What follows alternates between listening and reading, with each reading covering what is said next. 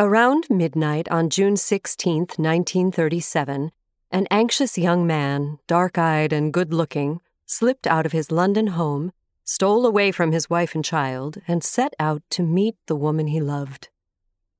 2 years after Laurence Olivier had first glimpsed Vivien Leigh, a woman of such transcendent beauty and intoxicating allure that she had left him drunk with desire, he was under her spell.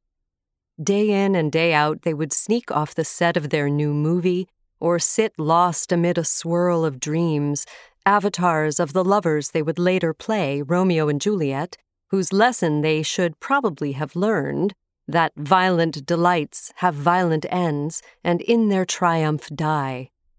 Whether they thought they were fooling anybody, I don't know, said a crew member, but we all knew that here were two people hopelessly in love. What drew them to each other with such fierce power, blinding them to duty and danger, to all sense of right and wrong, pushing them to the point where, this very night, they were about to run away? Was it simply lust, the devouring sexual greed that nobody who knew them could ignore? Or was it something else, an affinity of the heart, mind, and soul?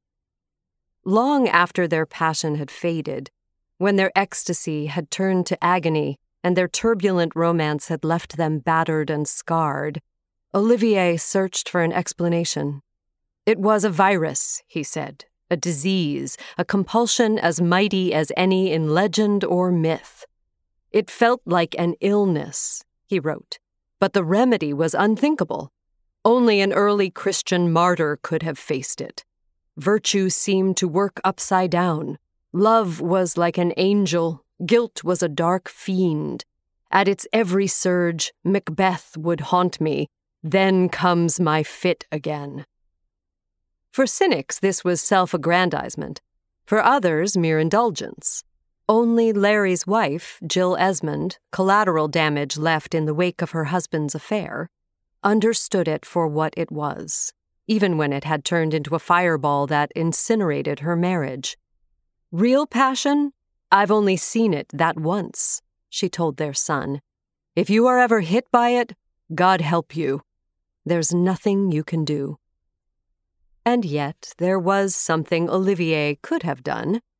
3 weeks before he and Vivien fled, they had traveled to Denmark, planning to stage Hamlet in the place where it was set, with the 30-year-old Larry as the prince and the 23-year-old Vivien as Ophelia. Equipment, costumes, and props had been loaded onto trucks, the trucks ferried across the North Sea, the cast and crew flown to the coastal town of Helsingør, where they were scheduled to perform for a week on the ramparts of Kronborg Castle. Only, hours before they were due to go on, all hell broke loose. A thunderstorm cracked open the sky, water flooded the battlements along with thousands of makeshift seats, and any hope of salvaging the production as conceived was doused by the storm. Moving indoors to a hotel ballroom, the troupe scrambled to reconfigure their work as theater in the round, with barely enough time to arrange their entrances and exits before an audience of royals and dignitaries began to filter in. The play seemed doomed. And yet, somehow, despite the chaos, this Hamlet was a sensation, sealing Olivier's reputation as one of the most dazzling actors alive. The next day, he was in the midst of rehearsals when an incident took place that shook him to the core.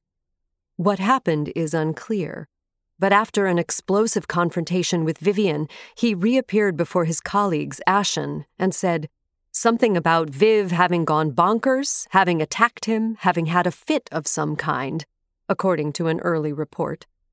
When Vivien emerged, she was unrecognizable from her usual vivacious self, and spoke not a word to anyone, just staring blankly into space. This was more than a momentary pique, more than a terrified ingenue's anxiety-fueled temper tantrum. It was as if a flare had been sent up from the innermost recesses of her psyche, warning Olivier of trouble ahead. Why she had erupted, he did not know. Whether she would do so again, neither of them could predict. And yet it was obvious this exquisite diamond was flawed.